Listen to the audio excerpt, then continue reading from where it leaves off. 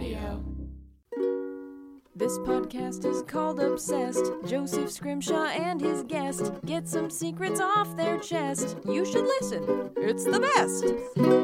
Hello and welcome to Obsessed with Joseph Scrimshaw on Feral Audio. I am your host. I am still Joseph Scrimshaw. Have you ever wanted to hear a deeply affecting, realistic tale of a werewolf falling in love in modern-day Detroit? Well, you are in luck, my friends. This week's episode features that and so much more as we discuss and debate young adult novels with fans and authors Amy Spalding and Kayla Cagan. As always, you'll also hear our co-producer Sarah Meyer interviewing random human beings around Los Angeles and seeing how they feel about young adult novels. Are they better with vampires? Should the vampires be having sex all the time, or should the vampires just be worried about their calculus homework? Are they like me? Is the thought of doing calculus in high school more stressful than the thought of being attacked by a vampire? We will find out. But before we dive deep into the young adult world of wizards and Clearasil, it's time to answer a listener-submitted question about their personal obsession. I throw out requests for obsessions on my Facebook and Twitter, so if you have an obsession that you would like addressed by me, follow me on all the social media as @JosephScrimshaw. This week, my Facebook friend Justin Turner says, I'm obsessed with pirates. Does this mean I have a thing for bad boys? Now that is an intriguing question, Justin. I think the answer is yes and no. In order to be super into pirates, you must be super into things that are both very cool and a little upsetting. I mean, you get to be into swords, but you also have to be into white people having dreadlocks.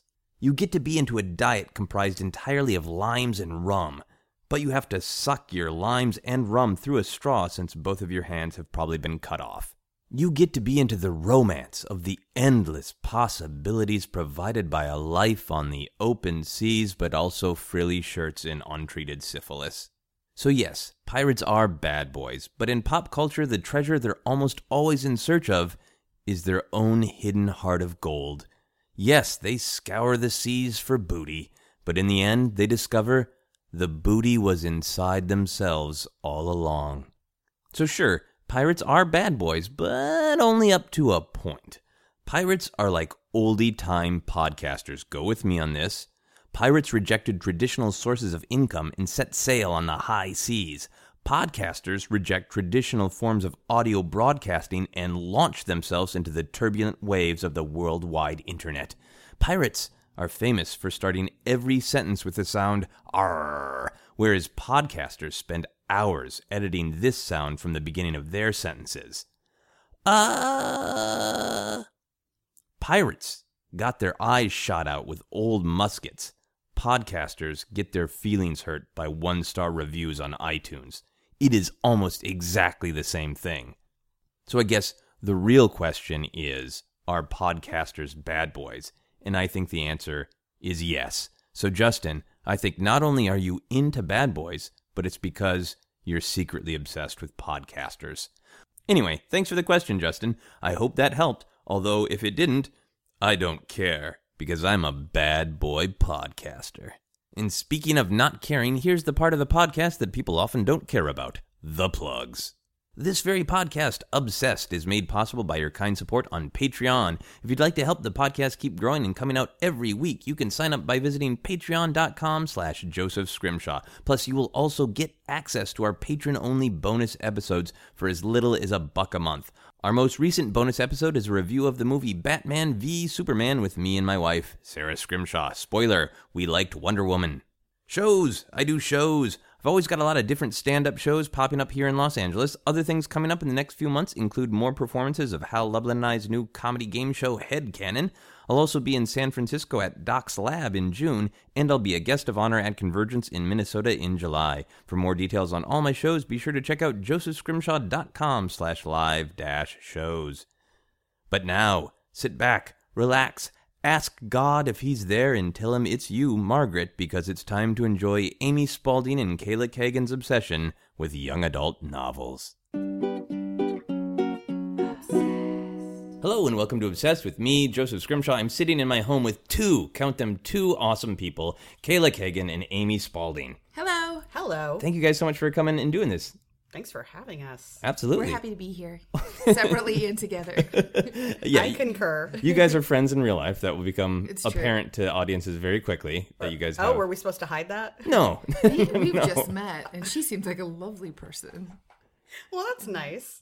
And you're both good at role-playing, apparently. Oh yeah. That's a little thing we do It's off the on foundation also. of our friendship. How long have you guys known each other? Years now? Yeah, like 5 years-ish? Yeah, about 2010 or 11, I guess we met. Yeah, and it's that sounds right. 2016 now, so I don't know if this is going to air in 2017 or 2018. I'm going to shove this for about 2 How often years. do you backlog these? Well, I know exactly when this one is going to come out because part of the reason we're doing this is your book coming out. Awesome. Yeah. Do you want to? I'll offer you to plug it again, but do you want to do 2 plugs in one podcast? I love plugging Plug it. This is Amy Spalding. My new young adult novel, The New Guy and Other Senior Year Distractions, comes out on April 5th, which is about not just dating a former boy band member, but the battle between old and new media. Because that's what teens are into, I think. The battle between old and new Yeah, media. they're like, oh God, what's going to happen to newspapers? I think that's top of mind for any 15-year-old. That keeps them up at night, right? Yeah, so That's the first 300 pages, right? yeah, it's just nothing but, editors and journalists and, it's a lot like Spotlight, It's but gritty, really gritty. Just some cigar chomping 15-year-old. Damn it! I need my newspapers. But yeah, it'll be anywhere books are sold starting April 5th. So look for that, guys. Awesome. And you guys have both been on the podcast before. I'm saying this mostly for listeners who want to go back and hear your other adventures. Kayla, we talked about Grease 2 That's a right. while back. Your obsession with talk Grease 2. again, we can. Excellent. And Amy, you and I talked about the band Roxette. Yes. My favorite Swedish pop duo. We're awesome. In case people were starting to get an idea that we were really cool, I think we've cemented it. Yeah, we Yeah. did it. And then Amy, you have this book coming out and you were looking for stuff to do, and I want to have more people that I really like back on the podcast. So I thought this would be awesome. And actually my wife Sarah suggested, oh, you should talk about young adult novels with Amy and Kayla because you guys are both fans and authors. She's smart. My wife is smart. Yeah, Sarah's awesome. Yeah, it was really nice. I was excited that you asked us on. Yeah, and I really liked doing this podcast. And I was like, oh no, I did it. Now I can never do it again. So Bye. I was like, yay, let's do it again. I got excited when Brock did the yoga one because I was like, oh yeah, yoga. Well, I can hear this like 20 hours. And then I got really excited and I was like, I wish I got to do the yoga one. But yeah, no, it's delightful being back. So you guys are both fans and both authors. Amy, you have many books out in 3 and almost 4. 3 and almost. So New Guy is the fourth book. It's the 4th book and the 4th guy. The fourth guy. Nice. And Kayla, you have a big old fancy awesome book deal and a book coming out soon, right? It's coming out next spring, 2017, and I don't know the exact date. But, Okay. Yeah, that will be out then, and I'm really excited. How much can you say about the book? Are you under kind of an embargo about not talking about the content, or? No, I can talk a little bit about the plot. There are some things that I kind of can't talk about yet. Right. But basically, it's a young adult book, which I'm really excited now that after reading them for so long and reading middle grade for so long that I get to write a story too and have it out there.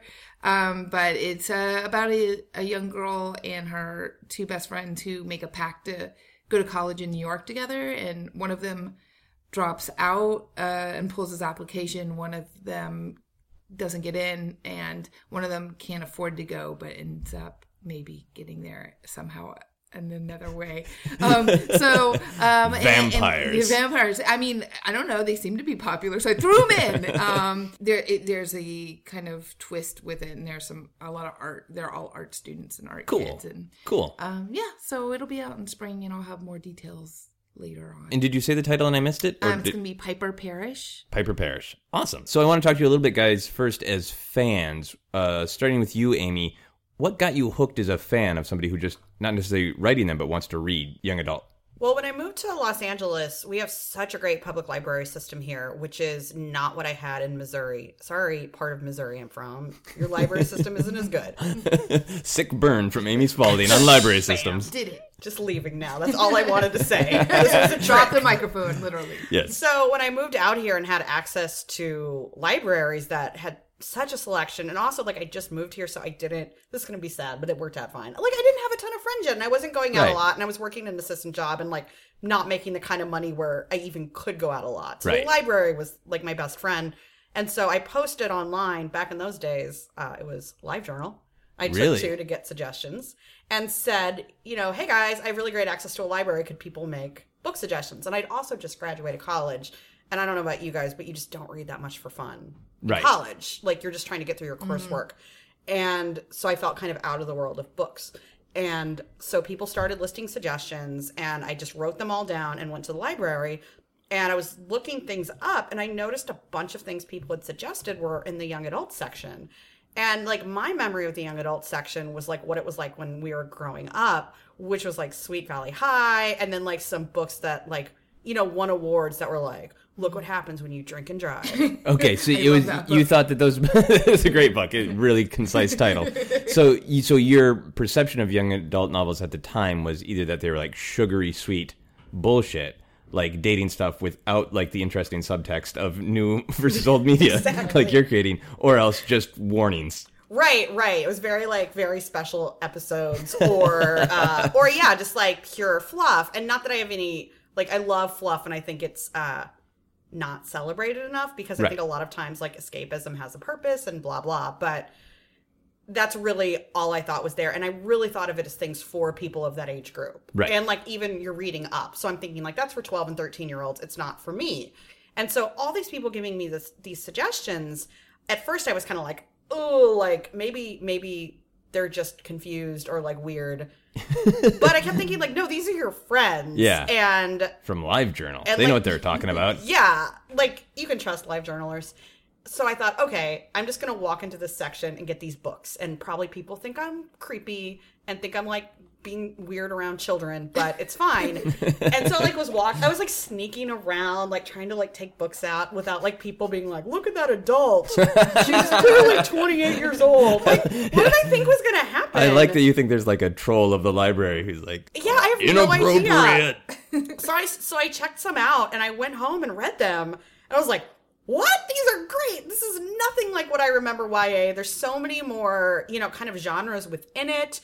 And I don't know if we're getting into specifics yet, but one of the books I took out was The Princess Diaries, which I only kind of knew of as like an Anne Hathaway movie. Yeah. And the first Princess Diaries book, I mean, the whole series I love, but that first one was just like so fun and immediate and really feminist and still like boy crazy and goofy.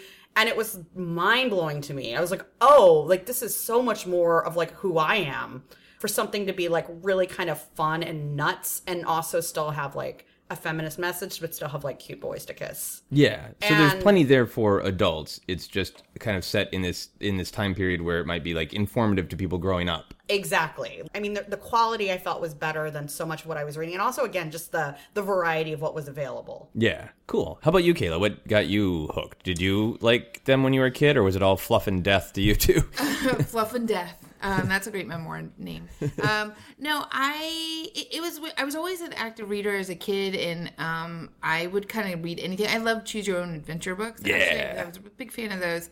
But I definitely liked Sweet Valley High. I read tons of Judy Blume and Beverly Cleary, who is turning 100 like this week, by the way. I was a big fan of them, and I didn't even actually ever think I could write stories. I thought, I could tell stories, but I didn't think about writing a novel. My interest was more in playwriting, but what I kept reading were playwrights whose young characters I liked. Like, Chekhov writes a lot of old characters, but The Seagull, it's all about young adults. Tennessee Williams writes Tom in The Glass Menagerie. It's a younger adult. And so I found myself thinking, like, I want to write plays with the people I care about, and they all happen to be young and starting off that way. I basically wrote young character plays and still do all the time. Okay. But it started transitioning more for me when I was living in New York, and I had a friend who worked in publishing, still does, but now she does picture books. But at the time, she was doing fiction, and she recommended Looking for Alaska, which is by John Green. That got me back into reading all kinds of young adult books. Like, I read that one, and I was kind of in that surprise level. I was probably, I guess, late 20s or early 30s. Okay. And when I read that, I was like, oh, I didn't realize young adult books had a little more to them now, or what I thought they should have as an adult. Because when I was a kid, I don't think I was going to read Looking for Alaska at 10 years old. It's not an exciting title for a kid. No, and it's a heavy story, right? I mean, it's Yeah, it's a heavy story, and there's a decent amount about blowblowjobs in it, too. I mean, maybe that's why I liked it. What is Looking for Alaska about? Because otherwise, I'm just going to think Looking for Alaska is some sort of euphemism for trying to find a blowjob. Now it can be, but no, it's about a young guy who has a girlfriend named Alaska, and she disappears. Okay. And but she's kind of this wild one, and he's very much contained and plays by the rules kind of thing. And then she like makes his and his friend's life kind of explode and open up, and he kind of like a sexual awakening, like this girl's everything, and then she goes. And then the second half of the book is discovering what that is, to have someone missing from your life. And I liked it, and it made me open up into reading all kinds of authors I didn't know about. There was a book right around the same time that I read called Fix by Leslie Margolis, I think is the last name. And it's about cosmetic surgery and young girls who want to get nose jobs and stuff. But it's funny, and it's dark, and it's really honest too. It's honest, right? It's not a warning. It's not like back in the day of like, don't get a nose job, you'll die. No, it was just kind of this girl exploring what she didn't like about herself. And I was like, again, maybe when I was 16 I would have liked reading that, but I didn't know, and I had faded into reading other things. So do you think young adult novels went from telling teenagers how they should behave to just reflecting their life and letting them ask questions? I don't know. Like, I think about Judy Blume a lot. Probably more than I should. But I think about Judy Blume a lot. And one of the things she did as a writer, as a female writer, writing characters and creating stories that she did, she very much created real teenage girls' experiences without dictating, this is how you take care of your body, this is what you do with a boy, this is what you don't do with another girl. Like, she very much broke open the rules, and I don't even think she was considered subversive, but she certainly was writing characters in a way that allowed them to not be judged as much. And it always gave them at least one caring adult role model who would say, like, that's okay that you are the way you are. Okay. So I don't know if it necessarily exploded into this new area where it was suddenly okay to talk about taboo things. I think it was getting there anyway, but there's just more people doing it now. Yeah. And it's more prolific. And because it is now seen as a moneymaker. Like, it's big fucking business, Amy right? You can probably talk to it more. No, you see that a lot now where, especially when the economy was not doing great, young adult was the one section of the bookstore that was just growing and growing. Mm-hmm. And it seemed like despite what would happen with anything else, young adult was growing. And so there were a lot of authors of other genres were like, oh, I'm interested in young adult now. And some of them I think genuinely were. Yeah. Maybe someone like me who I wrote all the time. And like Kayla, all the books I tried to write were centered around some sort of coming-of-age story, and I just didn't know I was writing young adult. And when I figured that out, I was like, oh, there's a whole genre where people are doing the thing I want to do? Yeah. Ooh, that's great. If you know that that's an option to write, you would maybe write it. But at this point, if some super powerful being came down from on high and wiped away the idea of a young adult novel and said, that's not even going to be in bookstores anymore, that's what you guys would just write, because that's just what you want to write. You want to write stories about those formative young times. I mean, I want to, but I also think when I write, my writing voice is just sort of naturally like a 16 or 17-year-old girl. And that's not to say I'll never write anything else. That's not to say I wouldn't try to write from different points of view. But it's really where I feel really comfortable.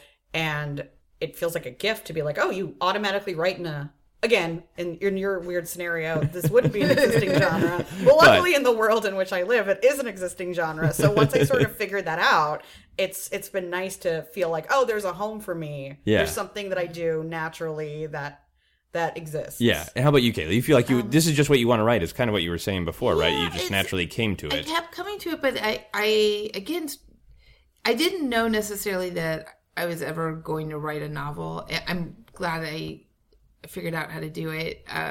But I knew I'd write plays, and every time I'd write younger characters, or even in their 20s, which I still consider actually young adult, even though it's considered marketing-wise new adult, because I still think some 20-year-olds act like teens and vice versa. I like the exploration they do there. I like the risk they do there. I wrote a play once.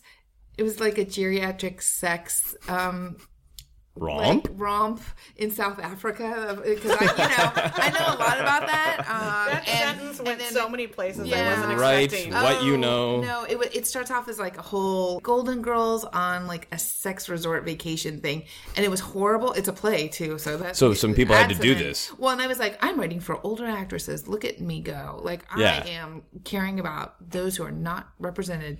And guess what? It's horrible. It's the worst thing I've ever written. I've tried to have like stage readings of it, and I can't bring myself to do it because it's so bad. So is this your like traumatic origin story as a young adult author? You're like, I'm going to go to the other end of the age spectrum. One of those, but it literally was like my lesson of I don't have that voice. Okay. Like I can enjoy watching something like that. Somebody else can make it, and it will be fantastic. It's not my voice. You don't have the old people having sex. No, and in a different continent.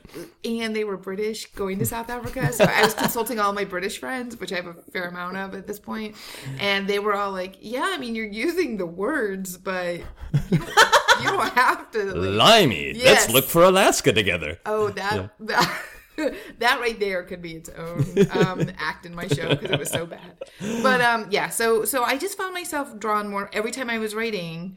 Even though I was trying really hard to make characters sound very different from each other, they all were younger in tone, and their experiences, I think, were more raw and kind of fun. I don't care about middle-aged characters that much. I mean, I care about them as periphery to the young characters. Yeah. But I don't really care. The only thing I know other than that is I prefer writing female characters to male. And it's not because I don't want to write male, but I end up, every time I write a play, it's filled with like 10 women and 1 man. Then, no offense. I'm not offended. Yeah, what about male representation, Kayla? Now that you think about it, I'll write one for old men. Please do. So yeah, it's just what we need. Write a play about old men who play video games and everybody leaves them alone, and I would happily perform that. Oh, one-man show? A one-man show where I just play a video game and don't respond to anyone for like 10 hours. It can be experimental. We might win some awards. This might go somewhere. And I might get some peace. How do you guys feel about all of the sort of sci-fi and supernatural that I think a lot of people associate with young adult? Like dystopian? Are you excited to read a book if it's got vampires or wizards in it? Or are you like, I got to get past the vampires and wizards so I can get to the heart of the matter? Honestly, at this point, there's so many books I want to read that I am very drawn to contemporary, realistic, young adult, which is, if you don't know, just like real life things, no fantasy, no sci-fi. There's so much fantasy that we have to have a term for just, there are no zombies in this. Yeah. And, when I signed with my agent, it was still when Twilight was the #1 book. Right. And so people would really kind of be taken aback if you weren't writing paranormal romance. And that was at the time when that was its own section at Barnes & Noble. And it was the biggest section. And we would get rejections for my book that were literally like, we love this book. We wish we could publish it. But we bought one contemporary realistic book already this year.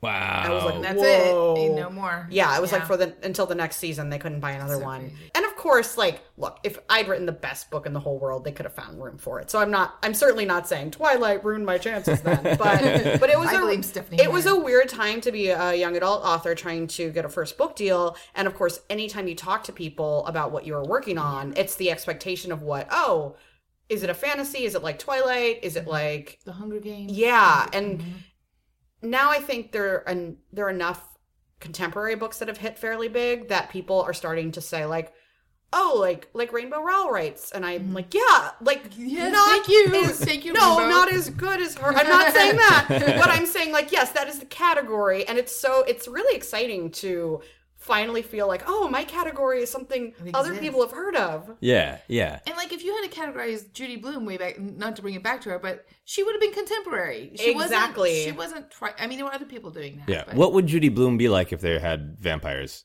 If somebody rewrote Judy Blume stories, like blubber with vampires. Yeah. The thing is about Judy Blume. Are you there, God? It's me. I'm a vampire. I think she would still make it about the really mundane embarrassments and awkwardnesses of life. I would love to read a Judy Blume vampire book, like a Romeo and Juliet. One's the vampire family, and because I feel she would still be is it embarrassing when you get blood from a victim on your new jacket? I was like that, or period blood. Yeah, I think it would be so great. You can't date a Van Helsing. That's against Against the vampire rules. Judy Blume, if you listen to this podcast, we would love you to write that vampire book. We'll read it. We'll buy it. Is this more Twilight's fault or Harry Potter? I feel like Harry Potter was what blew the doors off of everything and changed it to there's no stigma, like you were talking about. Like there's no stigma for anybody reading a young adult novel. I think both of after those Harry books Potter are really, really important to the success of young adult fiction and middle grade fiction. Those series combined are what got adults not embarrassed to go into that part of the bookstore. I totally agree. Harry Potter, in a certain way, even though I would say Twilight, I guess, goes beyond YA. I mean, there's all kinds of people who will read it. And Harry Potter, it's not just a young adult experience; it's family experience. I feel like, but they bring people maybe who aren't traditional, who don't traditionally pick up a book because they love to read, who got involved with this, who maybe now will start trying other books that are similar, and maybe they're not contemporary readers and never going to be. That's fine. Yeah, like not everyone has to be that.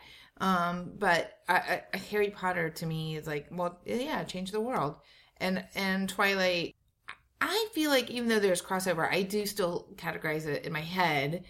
Not saying anyone else should, but I feel like that's still YA and almost chick lit. Like, okay. Yeah, I was going to ask about Twilight because when I was thinking about this, I was like, oh yeah, Harry Potter for sure and Hunger Games for sure. And then it's like Twilight. And I was like, wait, no, that's not right. And then I looked and it's like, oh yeah, Twilight is considered a young adult. Right. And no, this is my bias. I haven't read Twilight, but I've talked to people who have, so I'm an expert. Yeah. It's the same thing, really. Yeah, really. You got the best part. It's secondhand audiobook I've listened to, basically, of Twilight. So there's no question that young adult has adult themes and challenging concepts, but it seems like Twilight has an agenda and a perspective within those adult themes. That it is that what people have told me on the streets is that it's trying to teach abstinence and has some other weird relationships. I've heard that. I've watched the movies. I've not read the books. Have you read the books? I read the first book and I felt like that was enough for me. But here's the thing. I used to really be anti-Twilight. And I think part of it was jealousy of like trying to get a book published and being told like this isn't what we want something like Twilight. Yours isn't good enough. Can we have some Bible vampires? And so I just thought like, oh, it's anti-feminist and it's pro-religion, it's pro-abstinence. I can't even say abstinence right, so clearly I'm not in favor of it. And like really just like sex negative and pro-abusive relationships. And I remember one time I told someone about the plot of Twilight. They're like, that reminds me of a book I read called The Gift of Fear, which is all like about teaching women to get out of abusive I've read relationships. that one. I have. That's a great comparison, actually. And so I was very anti-Twilight. But then I started, instead of thinking, I don't like this and I've decided what it's about, I started actually listening to people who liked it. And it turned out what they were getting from it was not what I thought it was. Okay. And it was such a valuable lesson to me. When I was growing up, I read some horrible books with horrible messages. Like, I read all the V.C. Andrews books, like Flowers in the Attic, which are... Terrific. If I read that now as an adult, I'd be like, no child should read this. It teaches dangerous messages about incest and religion and femininity. And, guys, I turned out, I would say, relatively unscathed and normal. And almost every woman my age, we read books like that. We read Sweet Valley High with these perfect blonde twins who, there's a lot of real weird share shit in that. Often. Yeah, and like, anytime their brother was described, it was in a really sexual manner, which it's real. Like, go back and read those books if you think I'm lying. Like, it's real gross. And I turned out fine, and then I started realizing, like, a lot of girls love these books because this is what falling in love for the first time feels like. This is what it feels to have this, like, this crush that consumes you. And when I was making fun of the book for not having much of a plot, they were loving that it was a whole book about getting to know a boy you think is amazing. Mm-hmm. And I thought like, oh, it's so valuable, instead of going, I know what's wrong with this book and why you shouldn't read it, to actually listen to a person. Right. They weren't like, oh yeah, it's really romantic that he like stalks her. They were like, isn't it great that you can like get to know a boy who like you would think is out of your league, and it turns out he could like be interested in you. Okay, so they found the empowering message buried within what we as adults could probably see as problematic. But even other adults I talked to who liked it, and it really shifted how I thought. And it's that whole like like when no offense to the man in the room, but when like men make like when like male politicians make laws like to protect females, when really it's about controlling them, I sort of was like, oh my God, that's like, I feel like maybe I did a little of that. Like, oh, we need to protect girls from these messages. Girls were fine. Yeah. Okay. And girls like a good trashy read too. I mean, that's the other thing. Sometimes, like Sweet Valley High, maybe not the highest moral platform, but like really fun. And sometimes you want fun and kind of sassy and maybe sexy, or maybe someone gets in trouble and it's something you'd never do in your life, but it's really fun to read. And again, you turn out fine. I turn out fine. Neither one of us are locking ourselves in a closet with our brother, or our attic. We're fine. But yeah, I think there is something to like, yeah, it's maybe a contemporary, like you get to disappear a little bit into a fun thing that's naughty in whatever way, right. Maybe really risky or dangerous or violent or that's sexy. That's a really cool way to look at it, because I was sort of thinking of it as it's cool that young adult novels present all these challenging topics, but then in my mind it's different to present them and then also have an agenda where the author is saying, and because of these things you should think or do X. So even if Sarah Meyer said, yep, I was exactly trying to teach abstinence, you guys would be like, that's fine, girls can hear that and make their own damn decision. Put it this way, I might not buy that book, but I can't tell someone what to put in their book or not to put in their book, nor can I say read or not. And for some of those girls, that is the message that they want to hear and have it reinforced because that's their upbringing and that's what they're going through. So it's not for me to say don't read it. This is the quote I heard the most from adult friends and like my niece and younger friends. Oh, it's not well written, but it's really fun. Like every one of them told me it's really fun. And people who I know who have book clubs who are serious readers who like are always bragging about whatever highbrow book they read. Then they also read Twilight and or 50 Shades of Grey. And they're like, oh, it's cheesy, it's horrible. And I loved it. Yeah. So like we're allowed to have our junk food. We're allowed to have Doritos. And I feel like with other media, we don't think twice about that. Oh like yeah, movies, TV shows, like pop songs. Like I don't think anything about like, well, is this like the best version of this in its genre? No, but do I like it? Is it fun escapism? Yes. Yeah. And yet with books, I think we place this. It's literary. So how dare you read this thing that's not? And I love reading. Sometimes you just want a good trashy read, or just like something really fluffy that you can just like you put down and you're like, great, I never have to think about that again. Mm-hmm. I've done that. Does bad prose affect you to the point that it just makes it actually hard to read? Like actually hard to figure out what is going on, who is saying what to who? Or do you guys feel like you can understand things quickly and you can just breeze through it even if it's... Because the few things that I've looked at in Twilight and 50 Shades of Grey, it's not like, this is bad on an artistic level. It's like, these are barely sentences. I'm a very slow reader. And if I'm having trouble reading what is happening in the book, and I'm not really enjoying it, and I'm being judgy, I'll put it down most likely. Okay. I mean, I don't put it down like, I'm going to cuss it out. I mean, I'm not going to finish it. But like... Knock this book down a few pegs. I'm going to teach this book something. No, if it's worth it. Like, if it's like... this is not YA at all, but a long time ago, I was trying to read a Thomas Pynchon book. Every time I felt like I got through a page, I felt like I accomplished something. I was like, this is my marathon. And no one has to know about it but me. And I knew tons of very smart friends who were like, oh, I breezed through it in a week. And I was like, it's 967 pages. It took me a year. Yeah. But I enjoyed it. But if it's quickly written, shabbily written, like, I don't enjoy that. I do get a little nerdy of the, like, that was fast for you, or let me know it's very intentional, and let me know, like, that's part of a character's journey or something like that. I'm just going to say that straight out about any novel I'm going to write ahead of time. It's part of the character's journey that my prose, that the omniscient narrator is shit. My publisher sends over a style sheet when copy edits are happening, and some of it's really fun, like... My most recent book before The New Guy, Kissing Ted Callahan, has a lot of bands, real and fictional. Mm-hmm. And like one of the things in the style sheet was just like they listed all the bands mentioned. So it was just like fun to like go through and see it. Oh, yeah. And one of the other things they do is that if you have a specific sort of grammar thing you do that's maybe not correct English but is clearly a choice, they will list that out so that anyone who works on it knows not to correct it. But the way they phrased it was like, you know, this intentional error is acceptable for this book. And then in parentheses, they wrote, like, it happens frequently. So and it was like, the lightest bit of doing judgment. It on purpose, Yeah. but I was like, oh yeah, they're definitely like, we see what you're doing, Amy Spalding. I do not write beautiful prose. I write like really short, sort of like snappy dialogue, and I like the realism of that, like Yeah. trying to write comedy. And honestly, I'm someone, when I hear a book has like beautiful prose, I'm like, oh, I don't know. Because I mean, that's a judgment on myself, by the way, not like a judgment on beautiful prose. Like, Yeah. great if you write that and great if you love reading that. I admire what goes into that, but I can get lost in a book, and I don't mean in a delightful way. And like, I don't know what's happening. I'm describing like the same way. the beautiful trees, and I don't know what's happening. 4 commas in a sentence and I'm out. Yeah, right? it's a sometimes I feel guilty because these books that are winning awards that I know are important, like I'm like dragging myself through and giving up on, and a book that's maybe not as well written is like, oh, I want to read this, and I'm finding beauty in that. Yeah.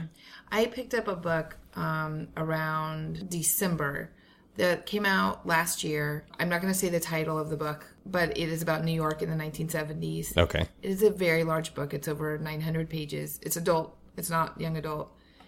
I can't get through it. And it is metaphor after metaphor after metaphor. The metaphors are so heavy. I got lost in it. I was like, I don't even know what they're talking about. And I know they're in New York City in the 1970s. I don't know what this description is. So you knew what it was like, but you didn't know what it was. No. And I still don't. And it's by my bedside. And I look at it every night. And I feel like it's the thing that like I have to get over. Okay. And I can't. It's So your I'm not mountain you reading- have to climb. No. So I'm like, I'll just read Just Kids by Patti Smith. That's about New York in the 70s, and I can do that. But this other book, I am really struggling, and it got so many great critical praise and really great reviews. I don't think it won any awards yet because I don't know if it was eligible yet, but I'm sure it will.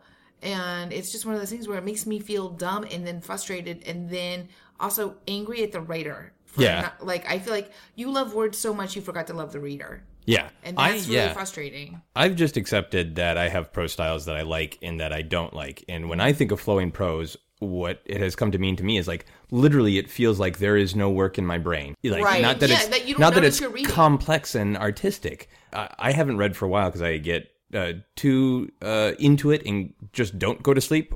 Or if it's a boring book, I go to sleep.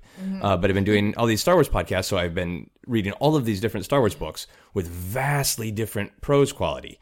And the best one by far is the young adult Star Wars novel that came out, and everybody was like, a young adult Star Wars novel? And then everybody was like, holy shit, this book is amazing. Right. It's called Lost Stars by Claudia Gray, and it is flowing, beautiful prose. She's a young adult author, though. Yeah, So she's already an established yeah. young adult author. And the story is great. It's great from any sort of Star Wars nerd perspective because it's just really good Star Wars story and great perspective.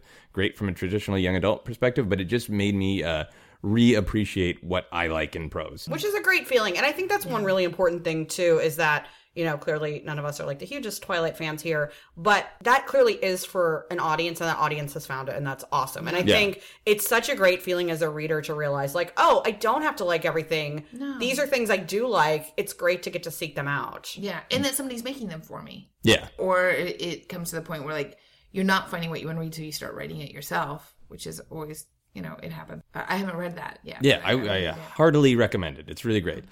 Okay, so the other thing I was going to ask you guys, would you be willing to improvise a little bit of a young adult novel with me right now? Are you up for that? Sure. Yeah. Okay, so what I basically want to do is play this improv game that's story, where basically I point at one of you and you start telling the story, and then when I point at the other one, you take over from exactly where it left off.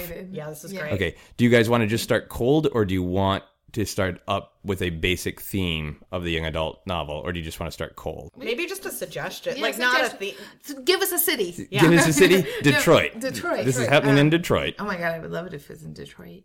So this is, it's happening in Detroit, and I personally would like werewolves to be involved. Okay. Okay. Okay, there's a deep, meaningful young adult novel about Deep and meaningful. Okay. young werewolves in Detroit. But it's contemporary, right? It's contemporary. Okay. Yeah, Okay. of course. Yeah.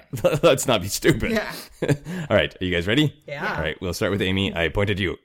Julie was walking through the parking lot from the mall to her hand-me-down Toyota Camry when she saw a hairy, shadowy figure move around her. She looked up. She saw the moon was full. She wondered if these things had any connection. Hey, I'm Eric, he said. He was kind of tall, taller than Julie had expected him to be when he was up close. And his hands, well, they were kind of hairy. But she didn't really mind. Oh, hi, I'm Julie. I just got off of my shift at Things Remembered, and you look familiar. Do I know you from somewhere? Probably. I hang out at the mall a lot. I mean, when I can. I have a lot of things going on these days. But, yeah, I've seen you around too, I think. I was just getting off shift myself, and I thought I was going to go for a walk. She couldn't stop peering into his eyes. They were so dark brown.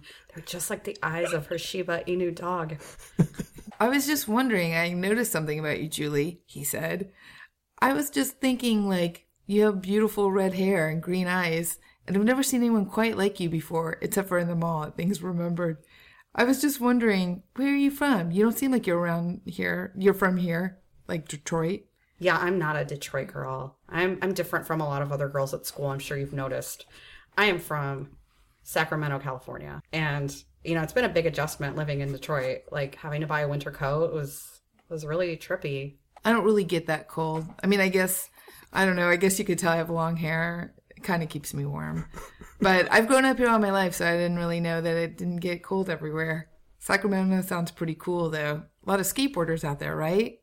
Yeah, there's a lot of cool skateboarders. Like, this other guy I know, I'll just say he was a skateboarder, but, I haven't heard from him in a while, but I guess that's not really related to this conversation. I'm fine. I just wish my parents hadn't decided to move across I'm sorry, I'm being very emotional. It was a long shift at Things Remembered, and I misspelled a door knocker engraving. And suddenly Eric turns into a werewolf, and the romance begins. Do you read young adult novels? Oh, yeah. Do you like fantasy YA novels? Oh, yeah, I like sci-fi and fantasy novels.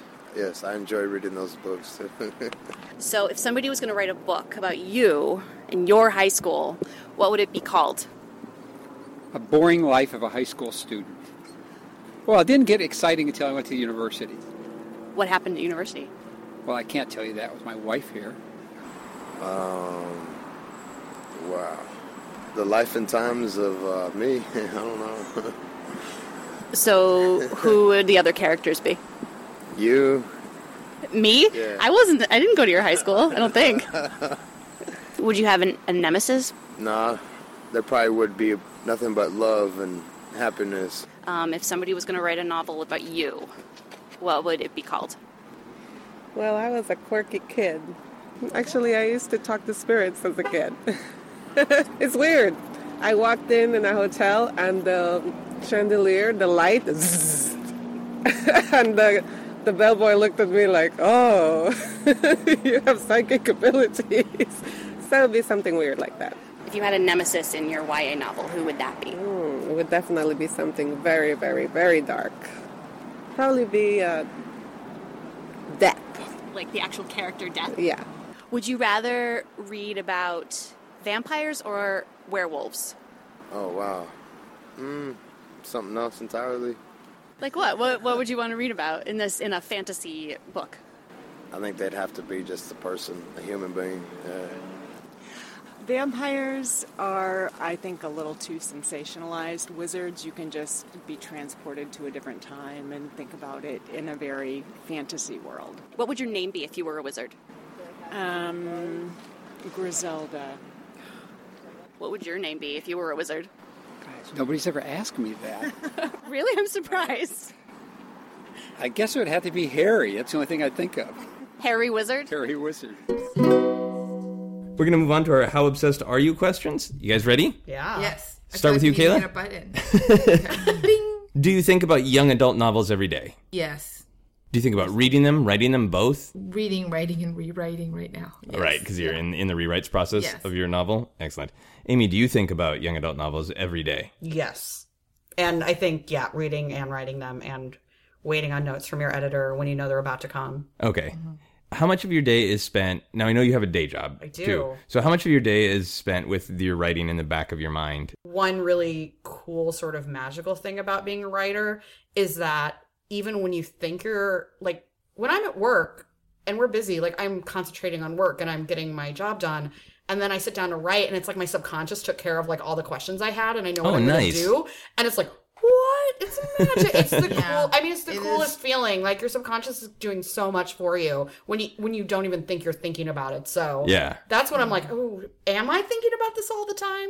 Yeah, that's great. Kayla, would you get a young adult novel-based tattoo? Maybe. I'm not trying to be vague. I don't know. It'd have to be... I have one, and Amy here has many more than I do, but I have one, and my whole theory for me personally is if I get more than one, I'm not going to stop. Right. So since I already have one, I feel like, the next tattoo has to be... It's not that I wouldn't want to get a young adult tattoo, but I might want to get something that it was personal in a different way. Okay. And then I'd be like, okay, now I'm on the train. Like, my whole body's going to be art in about a year or so. If you had to get a young adult novel tattoo, what would you get? Would you get something that represented the whole idea or a specific book image? I think I'd get a tiny little whale because I loved Blubber. And like for Jill Brenner, that character. I think I would get a tiny little whale with like a smiley face. Oh my God, I really want you to get that. Yeah. I kind of want that, but also then, like, it's placement, it's where, it's... If you get it on your bicep, people will think, like, are you a sailor? And like, no, I like young adult novels. I like tough man. I love Mom. I love whales. Yeah, I always thought that was like a great symbol for like getting through stuff. Yeah. Amy, same question for you. I do. Well, I have a half sleeve on my left arm, which is from the books that started out as middle grade books. It's a series called Betsy Tacy. But it's where, as an adult, I found out there were Betsy Tacy books about them growing up. So I ended up rereading the ones I read about them as children. And then there's the one about them in high school. And then a book about them like right after high school. And they're set in the early 1900s. So like the ones about them after high school are definitely about like people getting married and having babies. And kind of, I think what a lot of people get out of Little House on the Prairie. This is what I get out of the Betsy Tacy series. Okay. And it's also like really based around female friendship. And I adore these books growing up, and I love them still as an adult. And they have these beautiful illustrations in them. And so I thought, like, I'd always wanted to get a half sleeve, and I thought this is the safest thing to get because if I loved it when I was 8 and I love it in my 30s, like I will always You're feeling love pretty it. safe. So I do have that already. And a And lot of is it Betsy Tacy herself? well, Betsy and Tacy are two characters, and then there's Tib, their third friend. And then also Betsy's mom is in the tattoo also. Okay, so Tib's all up in the tattoo too? Yeah, Tib's in the tattoo. Nice. Don't worry. You don't seem happy with Tib. No, I just always feel bad for her because she's just as important, and yet the series is called Betsy Tacy. Like imagine Betsy Tacy and some other asshole. Yeah, I imagine being Tib and being like, "What about me?" Oh, so and you included her. They're based on the authors, like her and her real friends. So I just always am like, man, whoever Tib was, she just got the shaft. But I like Tib. But she's on your body, so yeah, of course. Needed Tib fanfic. Kayla, would you start a conversation with a random stranger about young adult novels? Yeah. You're a pretty friendly person. You're not afraid of talking to people out in public, right? Generally, I mean, certainly there were so many times on the subway in New York where if you saw somebody reading a book that you had just read or what, you can start talking to them in a second, and especially if you have something to talk about. Yeah. I don't think I'd just like creep up on someone and be like, what you reading these days, girl? But like if it was a friendly looking stranger and I didn't think it was, if they already had books in their hand or something like that. Okay, sure. Cool. And I used to work in bookstores, so I find it fun to go talk to people who have books. Awesome. How about you, Amy? Would you talk to a random stranger? Yeah, I mean, again, not in just like a creeping up on, like, hey, you want to talk about young adult literature, sir? But yeah. And if they gave you any opening, you would take it. Yeah, unfortunately. I would be like, oh, young, you say? You mean young adult? You mean young adult fiction? Hey, you have a book coming out, 4 or 5, the new guy, another senior year distractions? Yeah, I worry I would do it too much. Cool. Kayla, would you swear to nun if she said young adult novels were evil? Like if a nun got up in your business and said young adult novels are evil, they're bad, would you swear at that nun? Oh, yeah, I have no problems with taking on a nun. Like, I don't care. Like, okay, that's her issue that she has to deal with. I'm sure some are evil to nuns.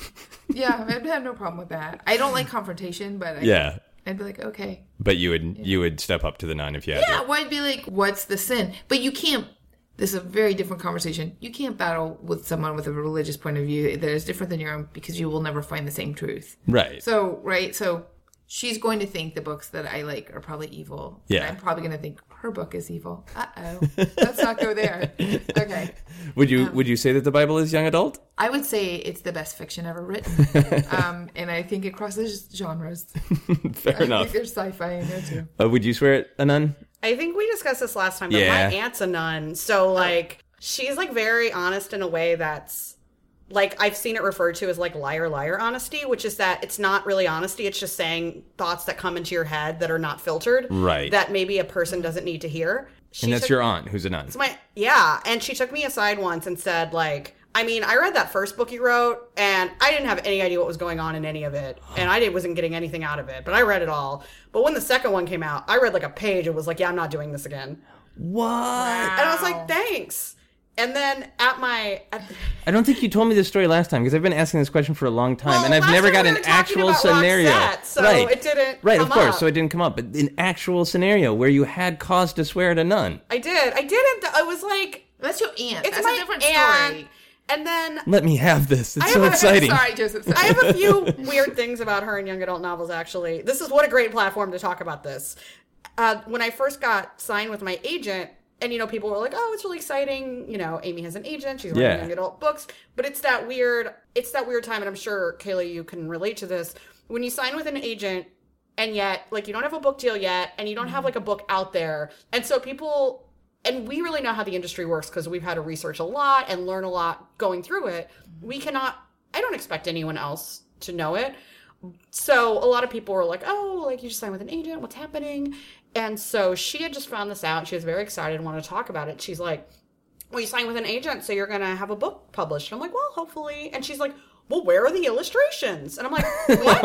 And she's like, I thought you'd bring the illustrations with you. And I was like, I don't know what you're talking about. She's like, well, a book has to have illustrations if it's for young people. And I was like, well, no, it's for teenagers. It's not like... And she's just like, I just can't believe you don't have the illustrations with you. I was like, well, there aren't illustrations. So she thought you wrote a picture book. Yeah, I think so. Yeah. Or just even maybe like a chapter book that has like, you know, like a drawing at the front of every chapter. And then you carry them with you in a large portfolio. Always. That's what is so weird. Even if I did do that, why would I have them with me? And then one last story about my aunt was that at my dad's wake, she calls me over, and if you want to have a crowd at a wake, be a nun, because the nuns all show up and are really cool and supportive. So, like, she had the most people come of all the immediate family. Yeah. So all these nuns are there hanging out, and they all seem kind of cool. I mean, that is the thing. Nuns are kind of cool, because they're, like, a lot of them are, like, very feminist and very, like, lady power. It's got to be a very interesting life no matter what. Yeah. So, I mean, I like nuns. And my aunt says, come over here. I've been talking about you. Which I was like, oh, shit. Because knowing her... I could just, like, be about to be insulted. And so she's like, come over here. And then she says, ladies, like, this is my niece, Amy, I've told you about. You know, she's a very special young lady. And, like, it's just saying, like, the nicest things in the world to me. And I'm kind of, like, feeling guilty. And then she's like, okay, well, now that I've got them all gathered, like, please tell them about your new book about to come out. First of all, I feel really weird pitching my book at my father's wake, which feels like the wrong venue. Yeah. But I was like, okay, it's called Kissing Ted Callahan and Other Guys. It's just about a girl who is in a band and kisses a bunch of boys. And one woman goes, is it fiction? No. And I was totally like, not. yes, it is. Okay, nice to meet you, everyone. Oh my God. I was like, I don't want to talk to these nuns about a kissing subject at my father's wake. All right, so maybe we'll have you on to do another whole obsessed about nuns. But... Now, did you swear in your mind the times that your Aunt Nun said some mean things? Did you swear her in your mind? For sure, yeah. Okay. But I also sort of, it's almost like when she says something nice, you're almost like, oh. Like you want the story of the weird thing she's going to say. Right.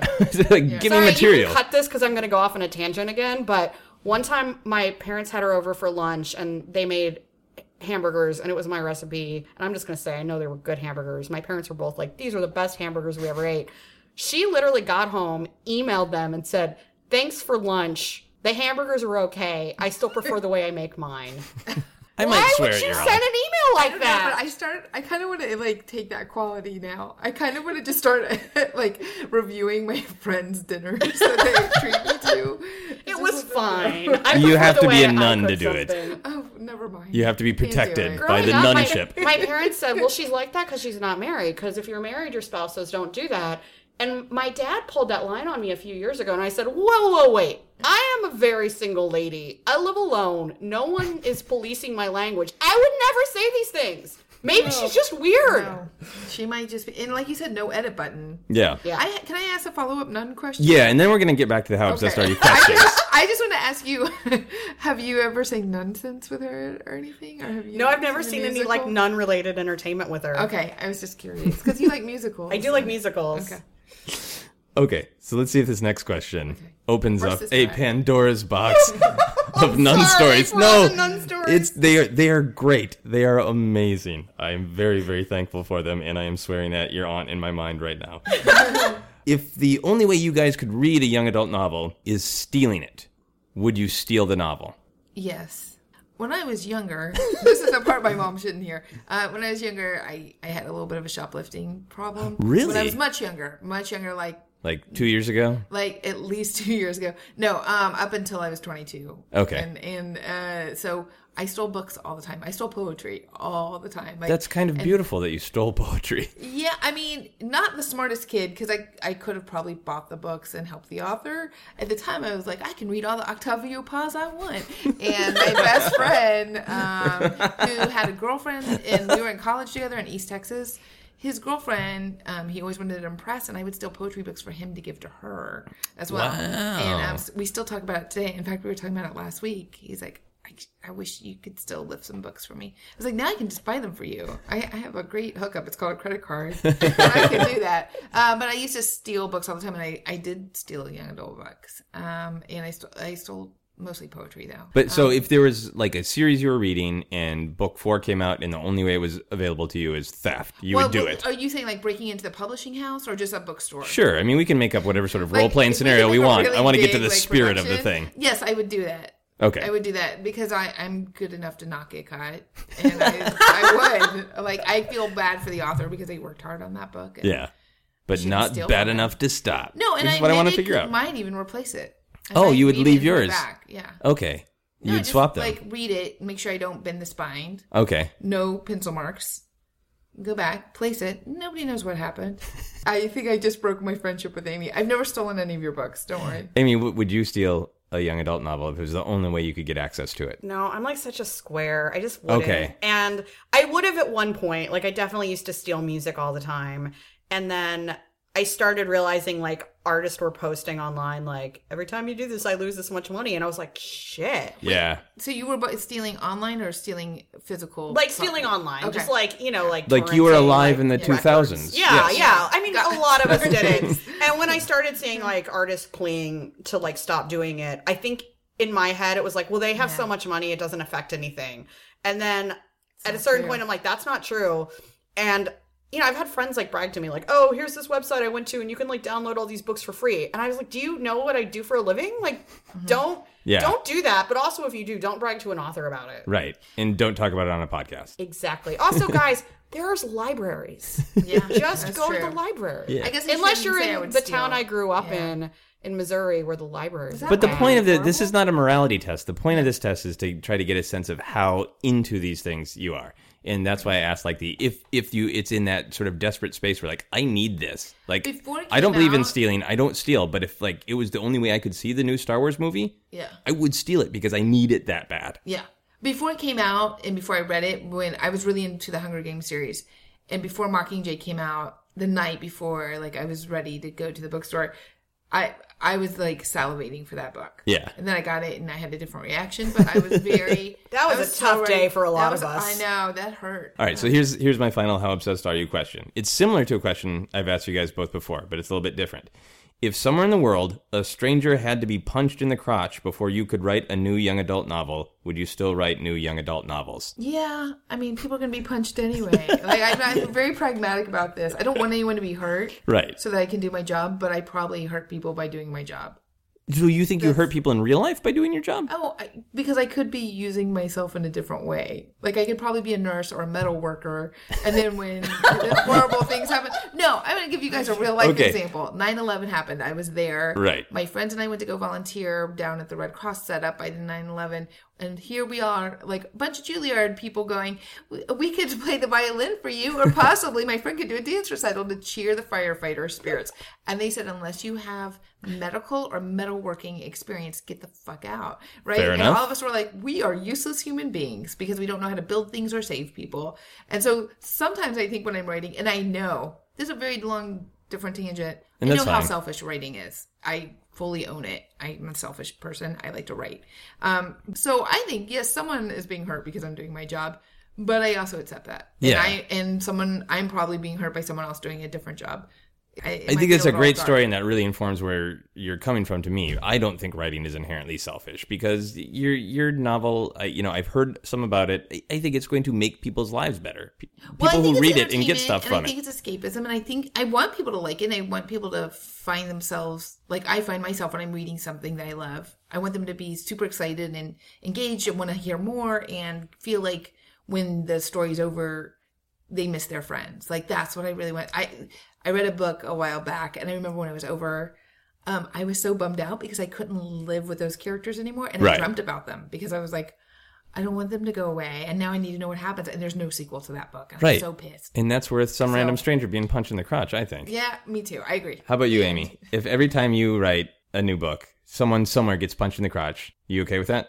Yeah, I just think I'm okay with it. I also, I've tried to quit writing before, when I felt like I wasn't getting anywhere, and where I think you go through moments where you do feel selfish and you think, why am I there's so many more things I could do with my time if people, if nobody wants to publish this, is this the right use of, my free time? And yet I would try to quit writing for a week, and I'd be like, oh, I missed that story. I want to go back to it. So I feel like even if I tried to quit writing to someone not to save some random crotch, yeah. I just think I would anyway, so I might as well just lean into it. Yeah. I kind of wish now that this was true, because then if suddenly I was randomly punched in the crotch, it would have this nice underside of oh, one of my friends is writing a book. Well, I think you should just think that anytime. Does it happen a lot to you? Did I get punched in the crotch? Yeah, no. randomly. Randomly, I have accidentally punched myself in the crotch. We need an obsessed podcast on that, because I want to know all the details. It happens. Up to it. What was the experience afterwards? It's usually trying to open packaging, and I get frustrated, and then I slip, and then bam. And it would be great if every time I did that, it's like the angels get their wings when the bells ring when I punch myself in the crotch. A wonderfully talented woman writes a book. It caused us to write a new book. Oh, right. So I'd be like, I feel the muse coming over me. Oh, Joseph must have gotten punched into the crotch. Yeah, that'd be great. Hilarious. Just pounding away. Okay. I've been asking people to make a noise to sum up their obsessions. Can you guys each make a noise to sum up your obsession with young adult novels? I want to make. I don't know if I can make the sound I want to make, but it's when you turn pages and it's do you know what I mean? Oh yeah, yeah. I love that. When you're just kind of getting a sense of what the book looks like and smells like, and when you write a book and then they send you the first copy and it's a physical object. It's so cool because it's from your brain and now it's. Now it exists. Yeah, that's really cool. How about you, Kayla? What's your noise? You know, how exclamation points look? I feel like it's boing, boing, boing, like that. But that's kind of everything in my life. But I feel like it's that. It's that moment of idea or excitement? Or... it's not like the light bulb going off. It's bouncing. Boing, okay. Boing, boing. I don't know if I can do it with my mouth, but I can do it with my hand. I don't know if that takes. That sounds so bad in so many ways. But... Exclamation point bounce. Boing. So your sound is me being punched in the crotch. Yes. Over and over again. Is that cool? No, that's great. Yeah. It's a sound of excitement. Boing. Yes. Boing. That's great. Yeah. That's great. New to the podcast since you guys last did it, I've been rating people's obsessions. I've been giving them 7 somethings. I'm going to say 7 Detroit werewolves. That's the quantifying. Okay. That's the amount. Okay. You can get up to 7 Detroit werewolves. All right. And I think you both are at 6 out of 7 Detroit werewolves. Yeah, that seems right. With that. Because you're invested in it on a day-to-day basis because it's part of what you do. In a sense, even if it was not, you would still read about it and you would still approach life from that perspective that young adult does really well of growing and learning and playing with ideas. I agree with that. I give you 6 out of 7 werewolves for that. Yay! Detroit werewolves. I'm so excited. Can you guys plug yourself again? Kayla, where can people find you on the internet? And is there anything that you want to plug? The best place to find me is on Twitter at Kayla Cagan, and Kayla is with a K. and Cagan is with a C. And depending on when this airs, if you're in Los Angeles, I am doing the social media for the LA Times Festival of Books, which is April 9th and 10th. And I'd love to plug it because I actually 100% believe in the festival. It's so much fun. I used to go there as a attendee, and now I work for it, and I absolutely love it. And if you're a book lover and a YA book lover, and we have a whole YA stage for 2 days with great authors like Amy Spalding, who will be on there, you will really, really get to feel like you have a feast. Like, it is such a great experience. So I highly would like to plug that. Awesome. I couldn't say that, but yes, I wanted to. Amy? Yeah, definitely come out to the Festival of Books. I'm going to be doing 2 different panels on the YA stage on Sunday. Is that the 9th? Yeah. Sunday's the 10th. Sunday's the 10th. Yeah. All right. Well, whatever that Sunday is, I've got 2 panels. Please show up, even though the first one is during the Carrie Brownstein panel. That's 11 a.m. Mine's at 10:30, so I'm not going to get to see Carrie. But if any of you get sold out of it or have no investment in her, well, you're foolish if you don't. I was gonna say, what's wrong with you? If you get sold out of it, please come and see me instead, and I'll show you my Slater Kinney tattoo, and you'll feel sort of like you were there. Again, my new book, The New Guy and Other Senior Year Distractions, comes out on 4/5. And if you're in Los Angeles, I have a launch party for it on 4/13 at 7:30 p.m. at Skylight Books, everyone's favorite Los Angeles bookstore. That's not true. There's a lot of great bookstores in Los Angeles. So that's one of the Skylight's best. really cool. I adore Skylight. They're in my neighborhood, and they've really treated me so well, even when I was a first-time author. So I would love to see you there. We're going to have mini donuts from Donut Friend. Yes. So, show up, eat a donut, listen to me read from my book. It's going to be great. And where can people find you on social media? I have a dumb Twitter handle, which is The Ames, which is impossible to say aloud, and a lot of people don't know what it means when they see it. Because I'm great at branding. So it's THEAMES. Excellent. This will be out on Thursday, April 7th. So my book's already in stores. Get thee to a Barnes and Noble books in stores, and you're about to do some talking about it at the Book Fest. So these are the closing questions that don't have anything to do with your obsession, but they can if you want. Amy, if you were a musical instrument, what musical instrument would you be? I think I would be like a colorful toy piano. Oh, so cute. Now, why? I played the piano growing up, but I sort of feel like pianos are really elegant and stately, and I don't think I'm elegant or stately, but I think I could be like the brightly colored children's version of something that's elegant and stately. Nice. Kayla, if you could own a word, and by law, only you would be allowed to say that word, what would that word be? Choker. I love that word. I'm tempted choker necklace. Just not follow up. You just like the word. Joseph looked like he got chills when Kayla said that, by the way. It was great. I feel like a serial killer tonight. No, it's a necklace, a choker. I know what a choker is. It was the way you leaned into it. Because you didn't just say a choker. You were so ready for it. It was choker. Like you've been like, I hope he asks this because I've got it on hand. I've got choker locked and loaded. I try to use it whenever I can. It's a great word. You guys have both answered the final question on the podcast before. So do you want to try answering at the same time, and we'll just see what kind of magic happens as you speak over one another? Are you guys ready? Yes. The question is, what is happiness? Happiness is a warm puppy. Puppy book. Oh, we got so close. Happiness is a warm puppy book is a great answer. Thank you guys very, very much for doing this. Thank you so much for having us. Joseph. Yes, and thank you for all the nun stories. They were awesome, and I'll have you back to talk more about Can't wait for our nuns. new podcast, Talking About Nuns with Amy and Joseph. Thank you very much. That is our podcast. You've been listening to Obsessed. Joseph Scrimshaw and his guest shared some stories with the rest. Rate 5 stars if you're impressed. Eric stumbled away from the pack of carcasses. He raced towards Julie. There's one thing I wanted to tell you. I don't know if you care anymore, but I am a werewolf. A really young, attractive werewolf. And you did see me kill a lot of other werewolves, but I want you to understand, I'm not like those werewolves. I've got something special about me. I'm only half werewolf. My father was a werewolf, but my mother was an accountant. The end.